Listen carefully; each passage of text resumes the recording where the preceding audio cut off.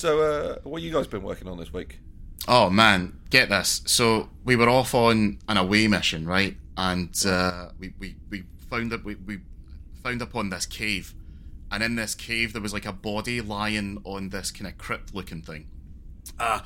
No one else on this planet, right? The entire rest of the planet had been wiped out, but this body was perfectly preserved. So we went over and we woke it up, and it turns out it's an android, right? It's an artificial being with this incredible ponetrosic brain that can think about things way faster than any human being can, and perfectly designed.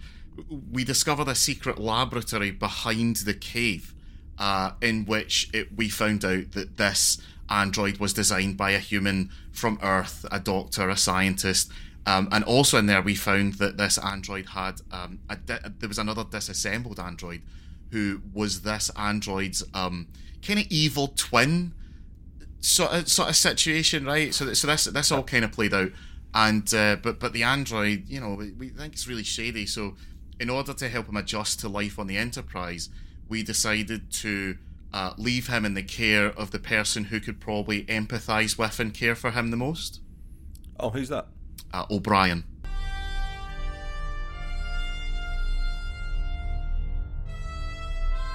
Podcasts. A Frontier.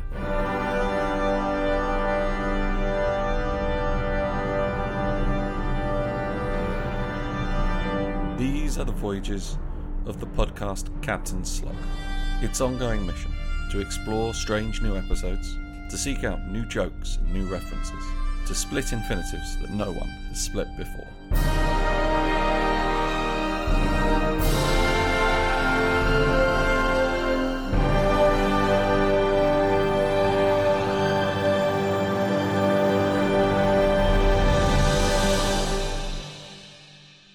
Captain Slug, Stardate 77. These are the continued voyages of this podcast. I'm Eddie. Mark's here as well. Mark, how you doing? How you been? I'm fine.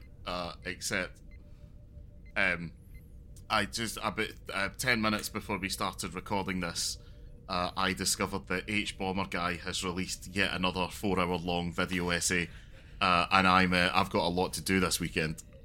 Yeah, I saw that. I saw it pop up and was like, oh, YouTube and plagiarism. That'll be interesting. I might give that a watch before the podcast. And I looked at it, it was like 3 hours and 41 minutes.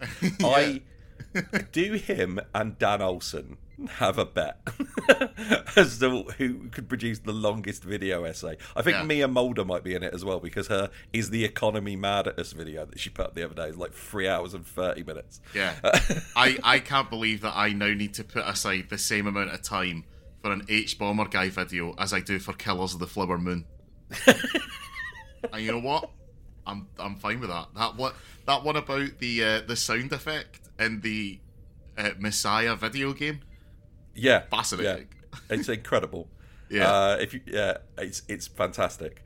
The thing I will say about that is this: Martin Scorsese, if you want to complain that cinema is dead, right? Don't make movies that are the length of a Netflix miniseries, because I'm not going to go sit in the cinema for 3 hours and watch something that hasn't got a Mjolnir in it, right? Okay. If you make 22 other movies leading up to that 3 hour movie, then yeah, you've earned it. Fair enough. But if you're just going to make a 3 hour movie, make a Netflix movie, make a Netflix miniseries that I can watch at home, because that's what I'm going to do with Killers of the Flower Moon. I mean, this has been talked to death by everyone, but I'm super on board with putting intervals in movies. Yeah. I don't think it. I think if look, quite often we'll be in my house watching a movie on like ITV or like 5 Action, as occasionally happens, and I will go off on one about the placement of ad breaks. Because they never make any sense. And sometimes they'll happen in the middle of a scene. Sometimes they'll happen at the setup of a joke, and then the payoff will be after the ads. But do you know make who... sure you watch the ads. Yeah. Do you know who wouldn't do that to a Martin Scorsese movie? Martin Scorsese. So we let him decide when the adverts are coming. Great. Or hear me out. If you want to make a 3 hour long movie, here's what I say. You go back to what you cut, you put it back in, and you make 2 movies.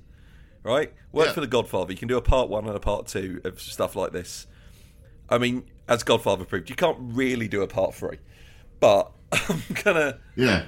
If you want to do 2... Killers of the Flower Moon part 1, and then do a part 2 when the moon gets killed. I don't know what happens in the movie. I said Killers of the Flower Toon. Oh, okay, yeah. Good. I thought that didn't get the reaction it deserved, so I rolled the dice and said it again. Not 2 Killers, 2 Moon. Whoa. Do you know why Fast and the Furious 2 is called Too Fast, Too Furious and not Fast and the Furious 2? No. Because they don't own the rights to the Fast and the Furious 2 as a name, because there was already an existing movie called The Fast and the Furious.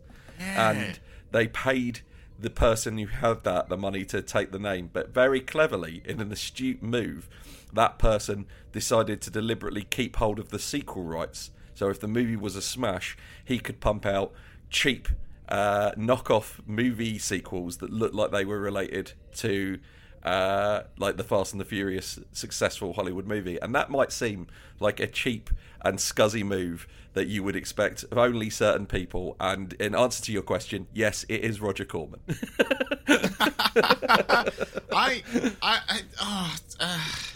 I mean, because this is the problem, right? Cheap and scuzzy are two pejoratives that you can absolutely put on Roger Corman, and they will be, by the dictionary definitions of those words, absolutely correct. But I can't fault Roger Corman. Like his we wouldn't have Scorsese without Corman. We literally wouldn't, right? And this isn't like a. Right, so before we get into this quite interesting episode of Star Trek, so Roger Corman is like a B-movie director, like very much the guy who, well, I've got 25 grand to spare and a weekend off, time to go and make a movie. Like, he's like that guy, right? And he does and he's been going for fucking, the guy is 400 years old, right? And talk about the guy's influence. The original Rocky Little Shop of Horrors, which is not a musical, is a movie made by Roger Corman in 3 days with no budget for a bet. And Jack Nicholson's in it. Yeah. And back in the day, he would obviously, the Enterprise doesn't fly itself, so you need to have people on hand to help you make your movie, whether that's runners, whether that's editors, whether that's camera people, whether that's literally people running about getting water for the rest of the crew. And at one point, the kid getting that water was fucking Steven Spielberg. Like, literally was. Like, yeah. And the next week, Steven, I've got you a partner to help you load the film or whatever. This is Martin. And we've got a new kid coming in on work experience. Something Lucas, I think. Like, the whole new Hollywood of the 1970s and 80s came from what they affectionately call the Roger Corman School of Filmmaking. And I think he himself has said something to the effect of, yeah, the movies I make are utter shit, but look what I gave you.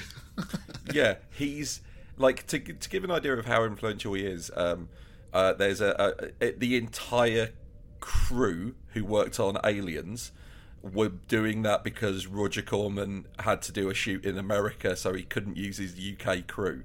Like, they were all his people. Yeah. And that's why, and they were like, they talk about it, and like, yeah, we just worked on it at the same level that we do for a Roger Corman movie. It just had the difference that the movie was good. Yeah, it will be a serious black armband day in my house the day Roger Corman goes. He's in Silence of the Lambs. Yeah. He's like, he runs the prison, like, very briefly, right, because everybody owes Roger Corman a favour. And that's how Roger Corman makes movies so cheaply. Is Roger Corman has no problem getting those favours. Where he just rings people up and goes, "Do you remember that? Do you remember that time I got you that audition for that role that you landed that was very good?" He goes, "Yeah, right. I need a helicopter pilot. Right? Yeah. It's 2 days of shooting. The dialogue's terrible, and I just need you to come in and out and do it. Can you do it?" And goes, "How much do I get paid?" Look, did I not mention the audition? Hey, George. You know that fucking massive house that you're in right now, thanks to some nonsense called Star Wars. Can I have all your old props? Yeah. Yeah, sure. Just for the amount of work that man has done to keep matte painters in work throughout Hollywood, throughout history. It's one of the weirdest things. There is nothing he has ever produced that has any artistic value whatsoever. Oh, but yeah. his funeral will have the A-list of Hollywood at it. If you're not a film person, like, you're welcome here. I'm sorry that we talk about it in the ways that might not always be super accessible. But if you're not a film person and you're like, this Roger Corman guy sounds super interesting, I'm going to look him up. I'm going to watch something that he made. Well, in 2009, Sci-Fi made a movie called Sharktopus that I believe he directed. If you also want a good watch, there is a Fantastic Four movie from is it early 90s? 1994.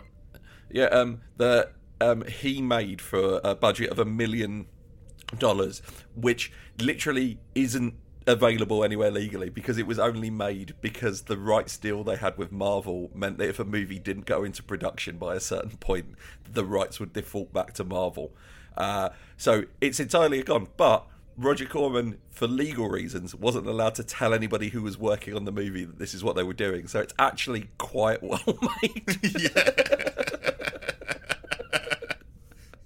Yeah. Do you know what though? It has the thing. Ben Grimm in it is like a legitimate puppet, and the puppet looks great. Yeah. It's like Jim Henson Ninja Turtles level. It probably was a Ninja Turtle. Like it probably started life as a Ninja Turtle. There's anytime you see anything Steve in a Barron. Hey, remember that time I gave you that job that fucking paid for that conservatory? Well, yeah. Anybody who's worked in practical special effects. Like I'm just gonna say this: when Roger Corman dies, Adam Savage will upload a 2-hour-long video about his experiences working with Roger Corman. That's cannot wait. Shall we talk about this episode of Star Trek? Yes, I'm just going to point out. Right, I have one. So I just opened up my notes. I'm sometimes not great at taking notes for these.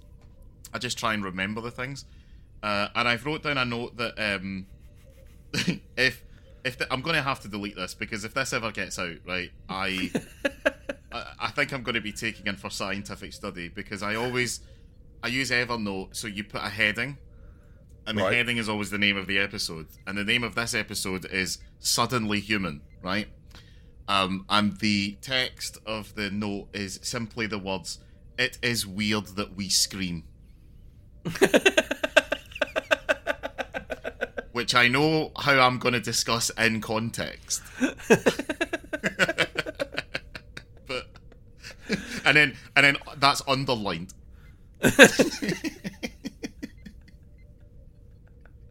See, because I understand the context that applies to this episode, but equally that feels like the sort of note that they would have found, like, you know, at one of the camps after the...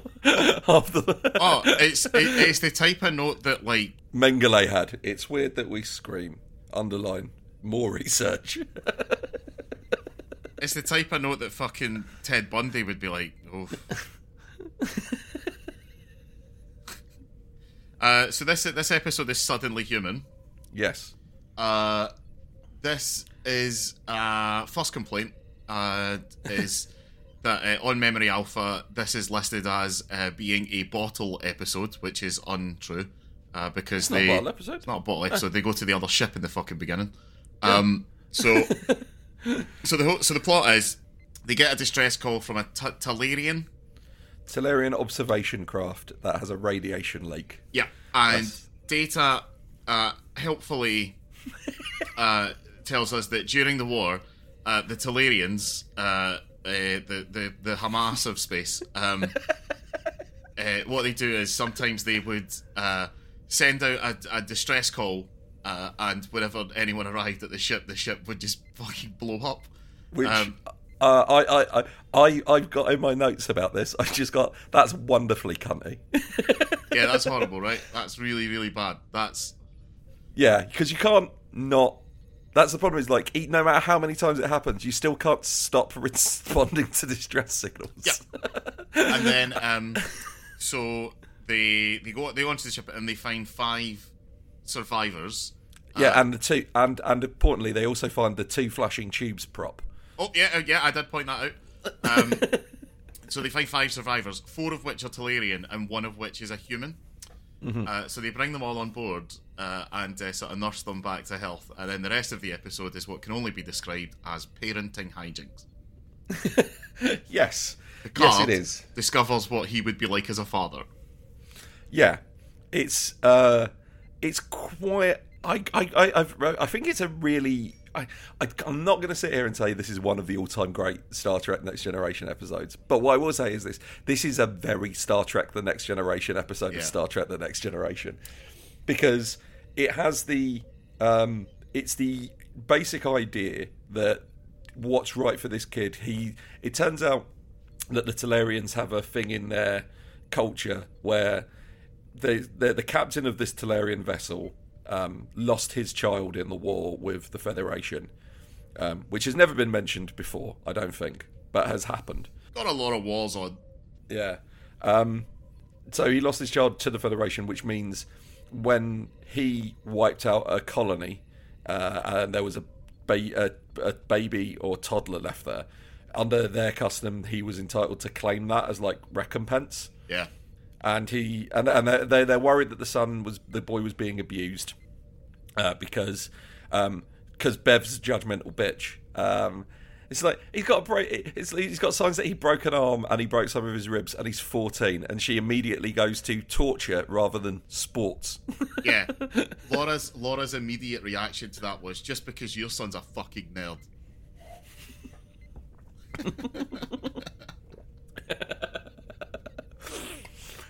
Yeah. Yeah, if you looked at my medical records, by the time I was 14, you would see 5 broken limbs. And I didn't grow an extra one, I just broke one arm twice. When I was a baby, right, and or a toddler, I think I've told the story on this podcast before. You know those little Tyke cars? The red ones with the yellow roof. I was playing in the hallway of my house in that, and my neighbour's kid took hold of the back of it and then just started sort of pushing me around, and I was like, "Wee, this is great! I'm in Fast and Furious 2, a Roger Corman picture," which was purely theoretical at the time. And he slammed me into the stairs. Right. And 3 days later, my parents were like, "Mark seems to be completely incapable of walking without supporting himself on something."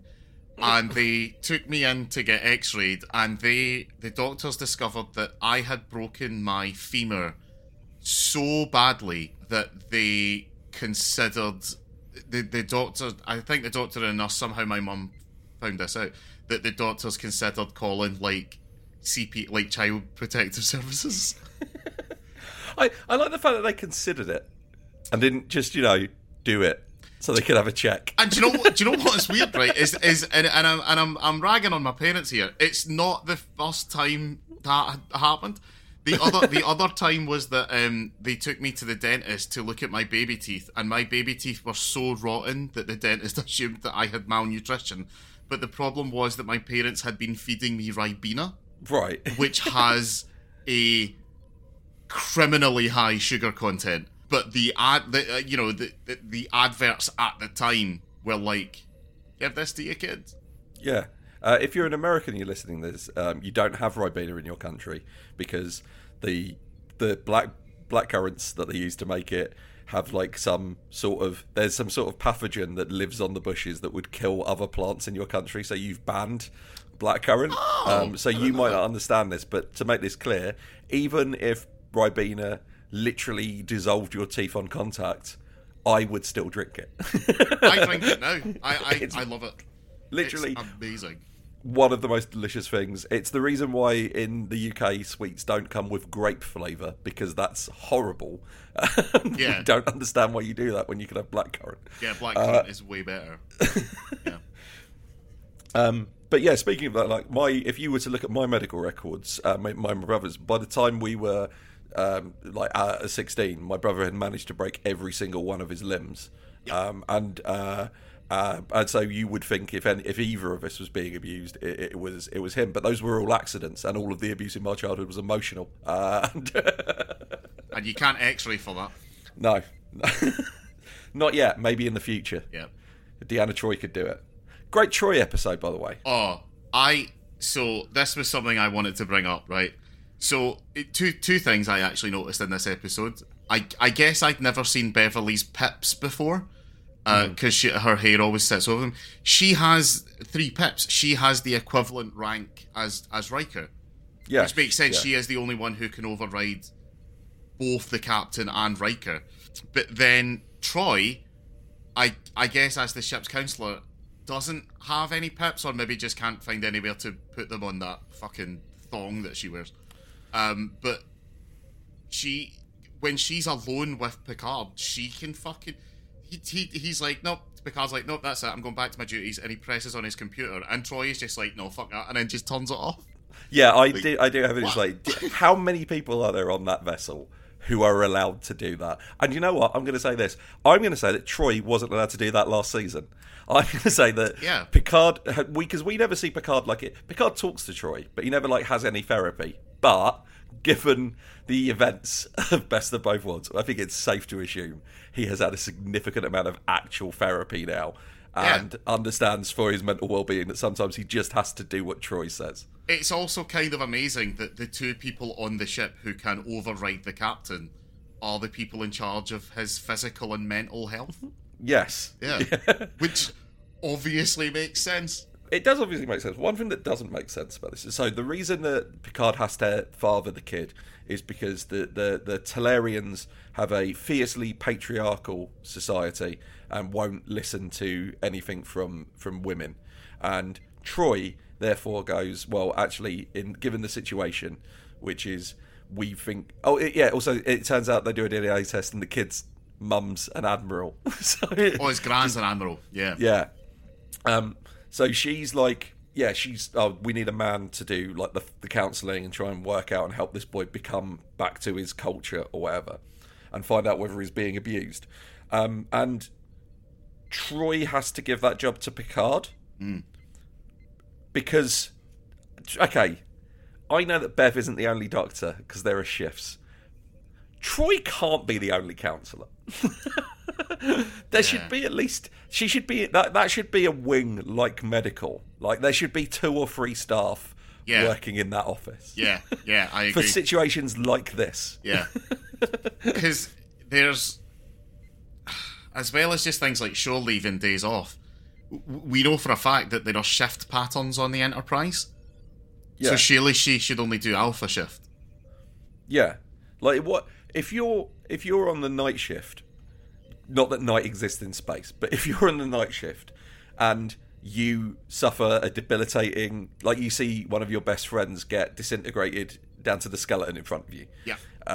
So you now need to you get taken off duty and you have to be doing your counselling, which is on a different shift pattern to you, which is even only going to fuck you up even more.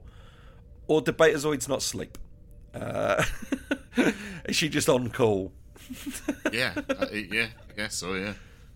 Yeah.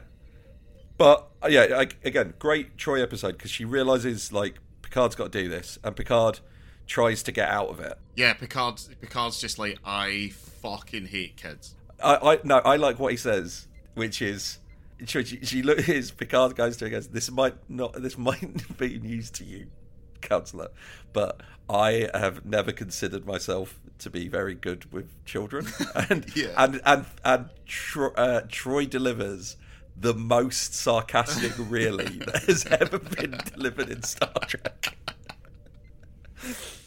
And he gives a big excuse, and then like Troy just looks at him and goes, "That is the most well-rehearsed excuse I have ever heard."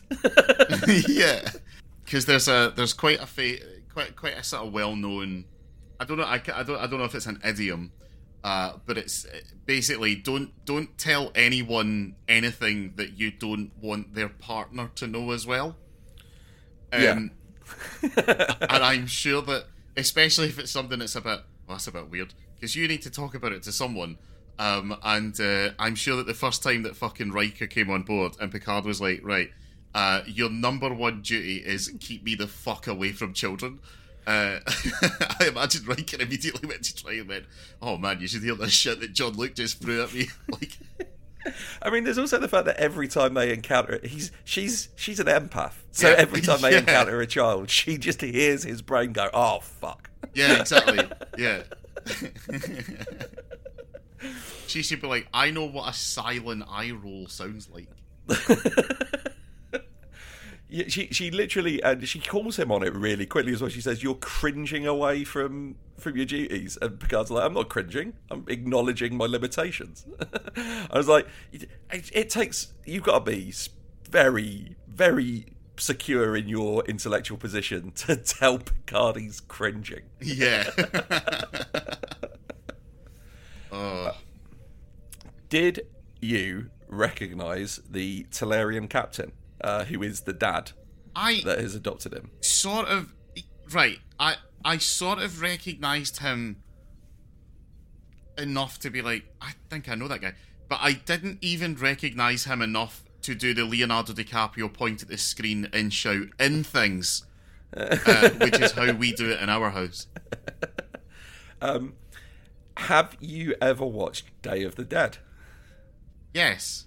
You know Bub the zombie? Shut up.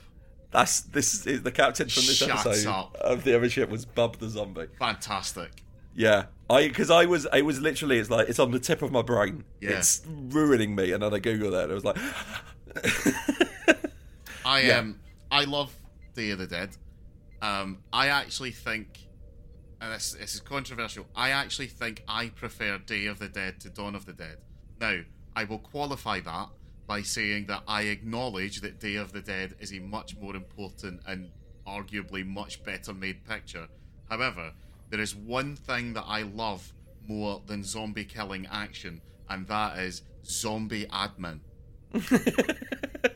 And like the ways that people who aren't just panicking and trying to figure out how to survive in the immediate aftermath of discovering a zombie apocalypse, but who have maybe been kicking about for 6 months to a year and are just like, well, kind of bored now, so we have to figure out how we're actually going to live in this world, how they go about it, especially if they're fucking scientists.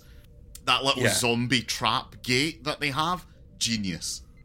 Yeah, it's if somebody says that their favourite Live of the Dead trilogy movie is Night of the Living Dead, what that tells me is that they don't really have an appreciation of zombie cinema, because the correct answer is Dawn of the Dead. But Day of the Dead is definitely the hipster answer, where you can go, well, actually, I think you're fine. I don't know, man. I'd argue that Night of the Living Dead is the hipster answer, because it's just like, well, I just hate racism. To be fair, I just want to make it clear, you can like both of the other of the Dead movies and dislike racism. There's not any of them that gives like racism a ringing endorsement. No. Like, there's no line in Day of the Dead when he just goes, well, it goes, where they look at the cameras and goes, well, they may be zombies, but at least they're not Japanese, all right? Yeah. No, he leaves that for Land of the Dead. Land of the Dead is Land of the Dead is like if John Romero had to make a zombie movie for idiots. Yeah. They'd be like, hey, you know capitalism? You know how it's not great? Let me spell this out for you. Nobody was seriously critiquing Romero when he was making the original 2 movies. So he just did whatever he wanted. And then everybody started critiquing them seriously. And it was like interviews with him where they're like, what I really like about your movies is the social criticism. And Romero was like, what?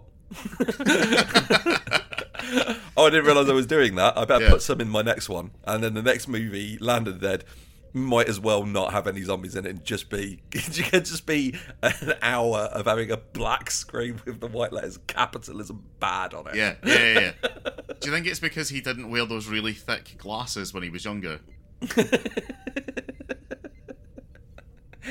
Oh, I didn't see that. I put in a coded metaphor for the racism of the Deep South. Jesus, I missed that. Yeah. I should have my glasses on. Yeah, the only. Of course, it was. You had the only black character be the survivor. He goes, he was black. And there was that criticism, that sort of social criticism of him being shot by the white people at the end. Oh no, we just didn't want to make it out.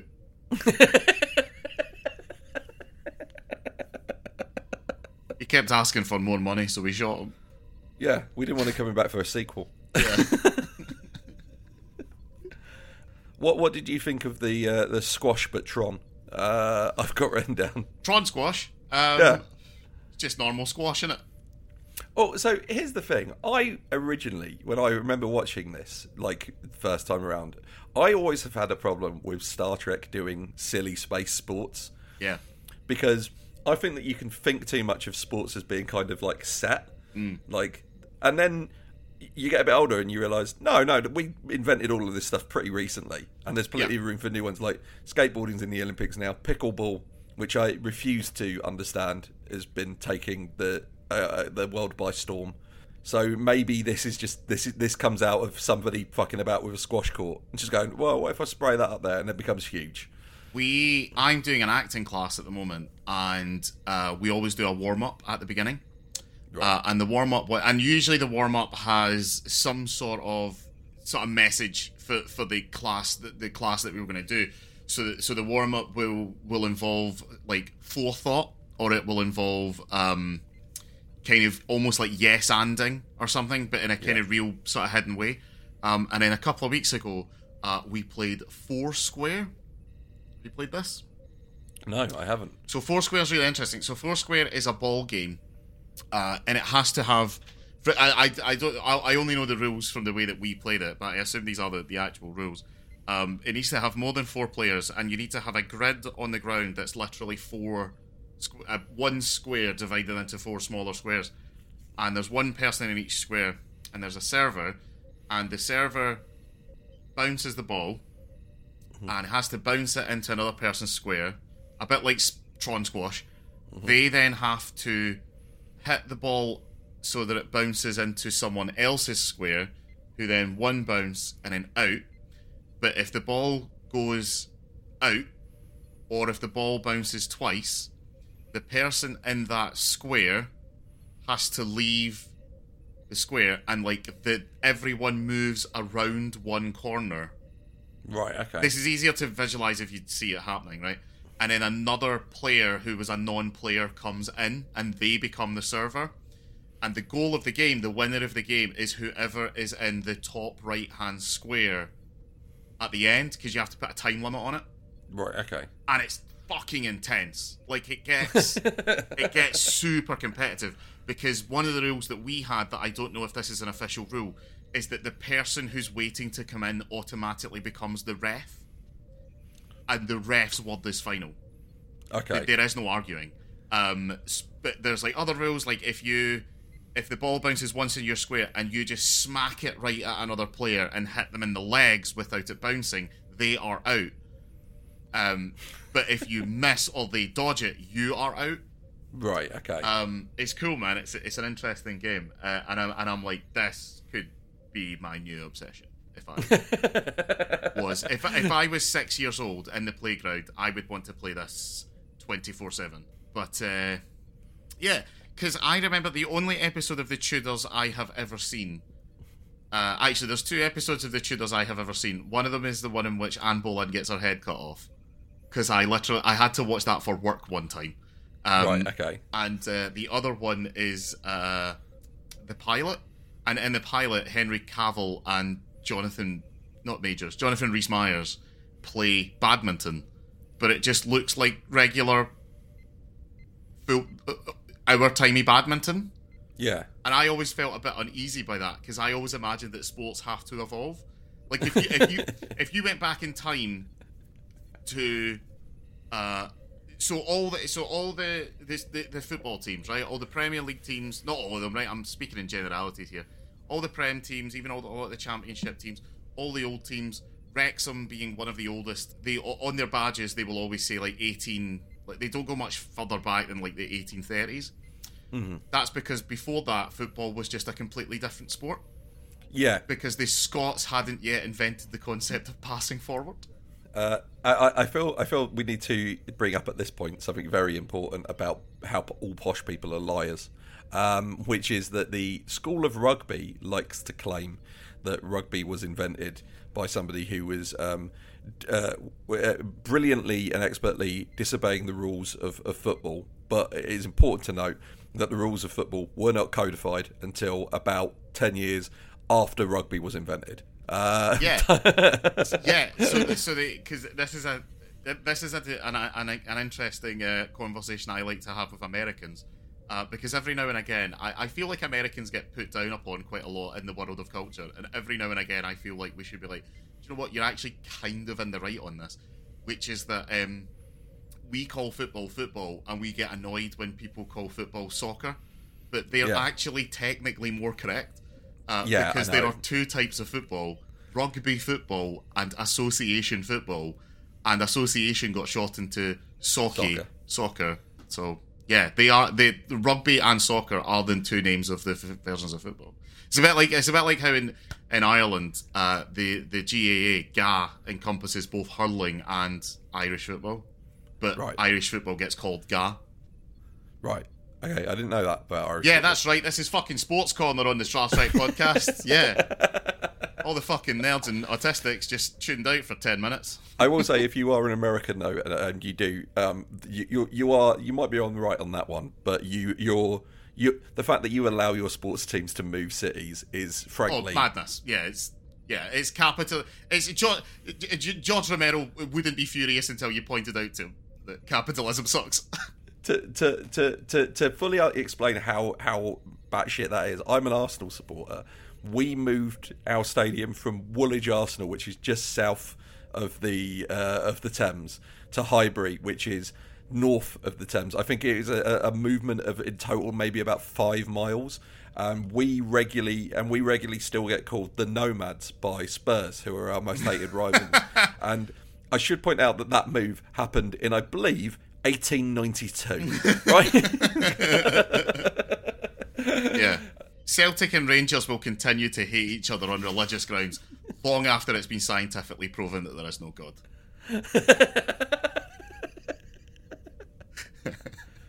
To get off sports, Wesley Crusher says the most depressing thing that anyone's ever said in Star Trek. He is introducing the human kid to a banana split. Yep. And he says, this is a banana split, and it is quite possibly the greatest thing in the known galaxy. Right, now, what I'm going to say is, that sounds, if we finally escape this planet and get to the stars, and in all of those travels around the universe, we never find anything better than a banana split, then what was the fucking point? Yeah. I was talking to Laura about this the other day, and it's about like matters of perspective and the kind of people thinking that some things are objectively amazing. I think we were talking about the concept of steak and blowjob day, which is like this. Oh, it's like it's the best manly day in the world. Steak and blowjob day. It's the two best things. And I'm like, I don't even particularly like steak. Like I'll have a steak. But I'll never be like, oh, steak is the pinnacle of food, because steak's just meat cooked, right? There's nothing, and even then, it's not done. It's literally in the name, not done well. So, and I don't get me wrong, I certainly appreciate a blowjob. I think they're wonderful, good times. But I just much prefer hand jobs and hamburgers. So, you know, Wesley Crusher is absolutely legally free to believe that banana splits are the best thing in the known universe, but it says so much more about him than it does about human potential. It also definitely highlights that Wes is definitely at this point in the series still a virgin. Yeah. Because Riker sat there when he says that, and Riker's like, Like Riker's like, I can name 14 species. I fucked them better. Yeah, Deanna could hear his eyes rolling on the other side of the Enterprise. Oh, there's a disturbance in the Force. Someone has claimed in front of Riker that something is better than blowjobs. Beta Shift are going to be in for a deep cleaning session tonight. To get into like the meat of this episode, we've discussed that one of the things that makes a good Star Trek episode is when it asks a good big question. Yeah. And I think this is a good big question because I genuinely, towards the end of this, I'm like, I don't know what the right thing to do here is. Because the idea is that this kid was like, what, maybe he remembers his parents dying, so like maybe like 2 or 3, and then he's been raised by this captain from the Tellarites for all that time, but he's still got living relatives in the Federation. What do you do? Yeah, so the scene where the Captain Ender comes aboard and Picard kind of confronts him and says, he is a human, he has living relatives, and we have signs of abuse. And Ender's like, what the fuck are you talking about? To which Picard replies, well, he's had all these broken bones. And then Ender just laughs and goes, yeah, those are from being a child. And then he kind of goes, well, I've raised him. I love him. How does that... And then Laura was immediately like, I am definitely on this guy's side. And I completely agree. Like, he really is the only family that kid has ever actually known. And just because we don't understand that culture and we can't really empathise with that culture, clearly that kid can. That's why the whole thing about the Tellarians don't, when they're in pain or when they're in mourning, they don't scream or cry. They make quite a kind of guttural, throatal moan. An almost kind of continuous moan, which is why I wrote down, it is weird that we scream. Because it's weird that we make that sound when we're in pain. I mean, we can explain it. It's because we want attention from other humans to come and help us. But it's just bizarre that we do that. Yeah, I mean, because it's weird that it's a scream, because it could quite easily just be like if you just went bing bong like that, it would serve the same function. Yeah, exactly. And it wouldn't be weird to do that if everybody did that. Yeah, that's it. But if somebody did do that now, you'd be like, what the fuck? I do think this is an important episode as well, because it does finally prove something important about the Federation, because the Federation likes to talk a big game about its tolerance for other ways and cultures, but this is the first time we've had them interface with a culture that is essentially really annoying. Yeah. Like, they do a high-pitched scream, they don't respect women, they're just awful. Yeah, because at least Klingons are fun. Do you know what I mean? Yeah. Which you also get drunk brings with me... a Klingon. You mentioned that this episode asks a big question, and I agree. I think I disagree on the nature of the big question, because to me, the setup for the question is a kid orphaned by war from a society that is not part of the Federation, taken in by the opposite society, raised by parents maybe against their own nature, and kind of left to explore who they are as a person in the universe. And my big question is, why the fuck didn't we ask Worf anything? Yeah. It's Worf appears in this episode a bit, but not enough when he would be the perfect person to speak to. Because Worf, this is Worf. If Worf's brother that he has had found out he was alive when he was 14, not when he was an adult. Yeah. So yeah, this is opposite Worf. Yeah, it's very, very interesting, and I do like the fact that he responds by asking Worf originally if he's been captured, because he thinks he's been captured, and then has a go at Worf for accepting orders from women, and Worf just immediately shuts that bullshit down. Yeah, right on it. Yeah. He's like, no, this is human culture. Women are just as capable in human culture as men of achieving anything. So, no. Yeah, fuck you. Fuck you. I will continue to follow orders from people of a higher rank than me. Yeah. Which I think literally only includes Bev on this ship. I believe it probably Data, Bev, and but Bev's the only woman who outranks. Oh yeah, yeah. Assuming there isn't another commander working a different, because there must be somebody of at least somebody. So who's running the other shift when because Riker and Picard are on together. So when they go, it's got to be three shifts. It's got to be 3 8-hour shifts. One assumes. I think it's just if I had to guess, I'd say it's a sort of rotation system. We know that Data occasionally runs the night shift. So Data is third in command. And he captains the night shift. I do know that if a situation arises where they it really should be Picard taking care of us, he just gets called. Yeah.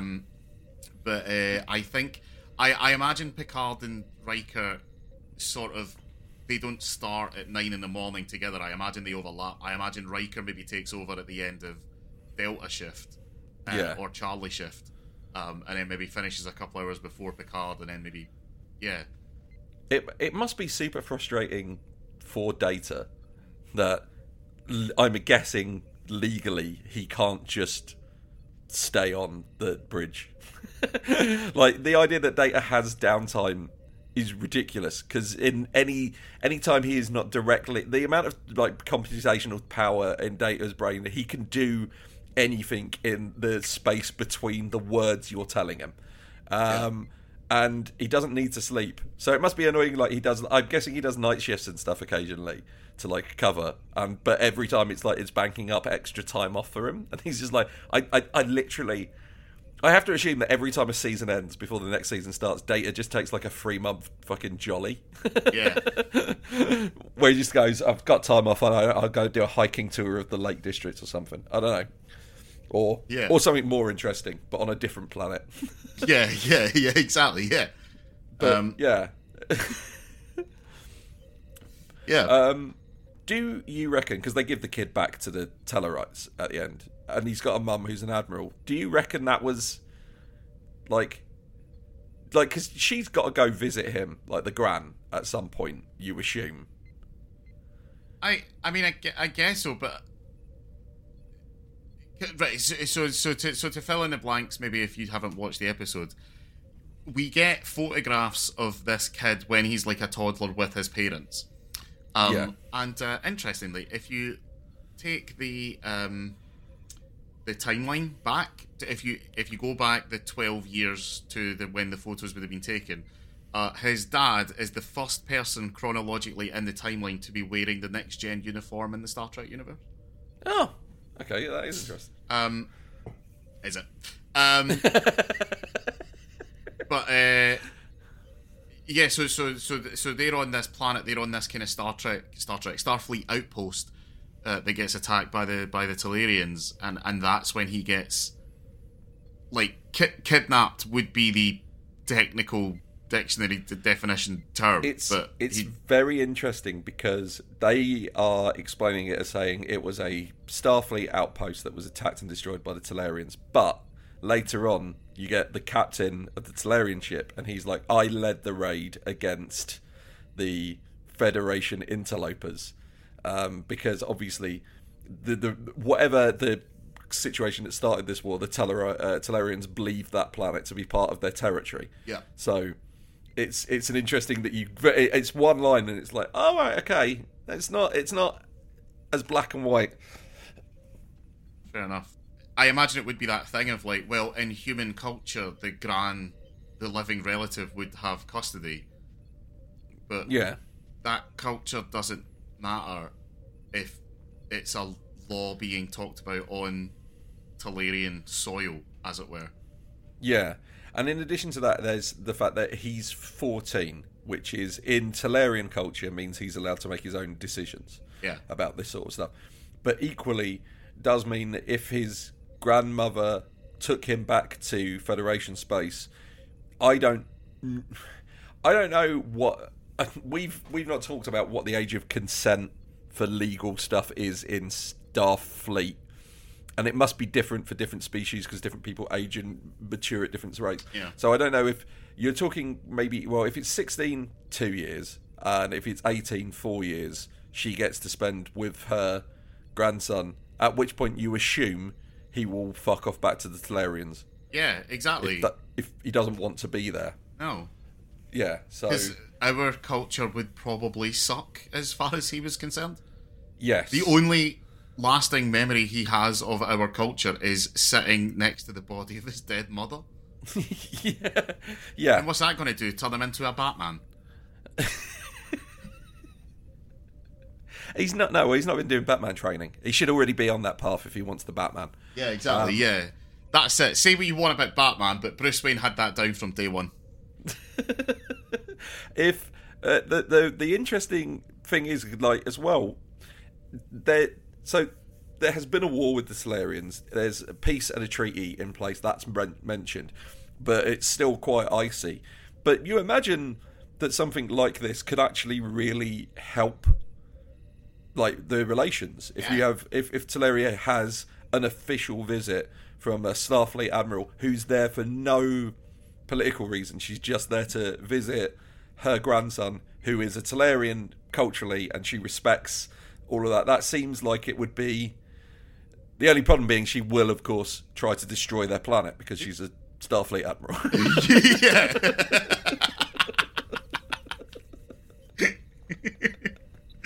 I didn't get these pips because I'm mentally fucking all there, son. Starfleet admirals are the most dangerous thing in the galaxy. It goes Starfleet admirals. Next down is the Borg.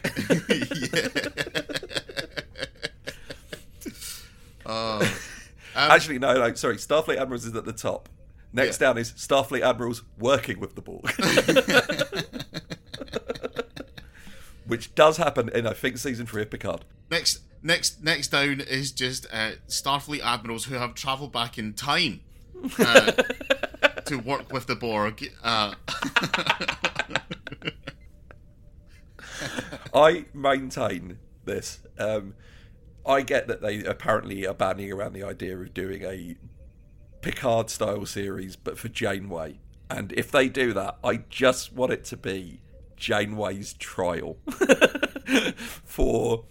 Because even if you go, oh, that was future Janeway, modern-day Janeway didn't do any of that stuff with the Borg. Fine, okay, I accept that. But Janeway's crimes committed through Voyager are vast and terrifying. Yep. Yeah. It would be, because I guess it's again, not to just take this back to why the fuck wasn't this a Worf episode, but that was that thing of Star Trek: The Next Generation started airing before The Undiscovered Country, like years before The Undiscovered Country came out, and all of a sudden there was a Klingon on the bridge, the same way that there was a Russian on the bridge of the original Enterprise to make us go, oh, I guess in the future we just find peace and just figure this out. Like that would be a great inroads to go to the Talarians and say, if you know, you don't have to join Starfleet, but if you at least become part of the Federation, surely this proves to you that we will be respectful of your culture. Yeah, and kind of let it go, like, because I mean, Star Trek, Starfleet, and the Federation, obviously, like, their whole things are like the French liberty, egalitarianism, and fraternity, or whatever. Yeah. But because there's an episode of Lower Decks about there's a great payoff to this. It's we go to Ferenginar, the Ferengi homeworld, and who's the fucking not Nog Rom is the new Grand Magus, along with his Bajoran wife, and they still, like, they're not cool on women, but it's about Ferengis wanting to join the Federation. Right. Okay. And it's good. I won't spoil it because the payoff is incredible, and you should definitely watch it. Also, just to jump ahead, Nog in Deep Space Nine might be one of the best Starfleet officers that we ever see. Like, the fact that he regularly, once he joins Starfleet, uses his specifically, it is one of the best displays of, like, diversity being a strong suit, because there are so many times where his ability to think like a Ferengi puts him 10 steps ahead of whoever he's dealing with. When he's like, well, hold on a minute, no, why is everyone here? What's going on? What are they after? And all the stuff like, what do you mean what they're after? And he goes, right, nobody comes and does something like this unless there's a prophet. Yeah. Right. I mean, it is that theme that the Ninja Turtles do issue, which is that if we work together, what makes us different also makes us stronger. Yeah. But this is an apocrypha, right? This isn't an official Star Trek canon, but I do think it is something that they should work in, because it wouldn't break anything. Nog in Star Trek Apocrypha is one of the very, very, very few people to actually legitimately beat the Kobayashi Maru. And the way that he does it is that when I guess it would have been the Romulans at the time, when the Romulans appear and say, we have this is in the neutral zone, if you come and get it, we'll start a war. And Nog apparently just responds, name your price.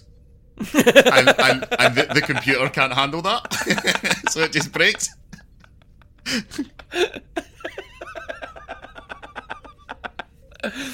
That's brilliant. That's absolutely brilliant. Oh, I love Nog. He's one of the best characters. We should mention the kid stabs Picard. Oh yeah, that's right. Yeah, because this has all gotten a bit much for him, and he assumes that if he stabs Picard, he'll be executed. Which is when Picard goes, "We've not been taking this kid's desires into this, have we?" And then lets him off. So a lot of people have stabbed Picard, and a lot of people have walked away from it. That's all I'm going to say. Yeah. He's got an artificial heart, right? Yeah. Okay. Is that, sturdier than a normal heart? Because if I was going to have an artificial heart, I'd be like, well, can you make it from titanium? Can you make it stab-proof? Yeah, because I don't want... Because my original heart not being stab-proof is why we were in this situation. Actually, do you know what? While you're in there, do you want to just make all my organs stab-proof? Yeah. I feel like if humans have a design flaw, it's that we are relatively easy to stab. While you're in there, just put in the thing from a communicator that lets people lock onto me to beam up. Yeah, I just think I know. Yeah. It's not like it's. I mean, to be fair, it's not like Picard's concern. It's like, I can't have too many parts book at me, because if I eventually have everything replaced, I'll just be an android.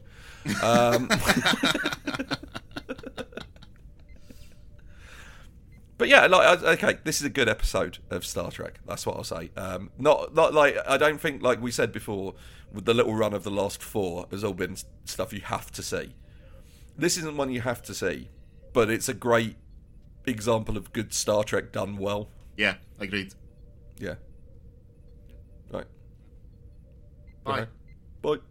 The Captain's Slog is performed by Mark O'Neill and Eddie Edwards. You can follow both of them on Twitter and Instagram. Mark's at Real Mark O'Neill and Eddie is at Ed Edwards Comedy. If you like the podcast, you can follow us on Instagram, Twitter and now on YouTube at Captain's Slog. And we have a Facebook page as well. Or if you really like what we do here, you can support us on Patreon at patreon.com/Captain's Slog.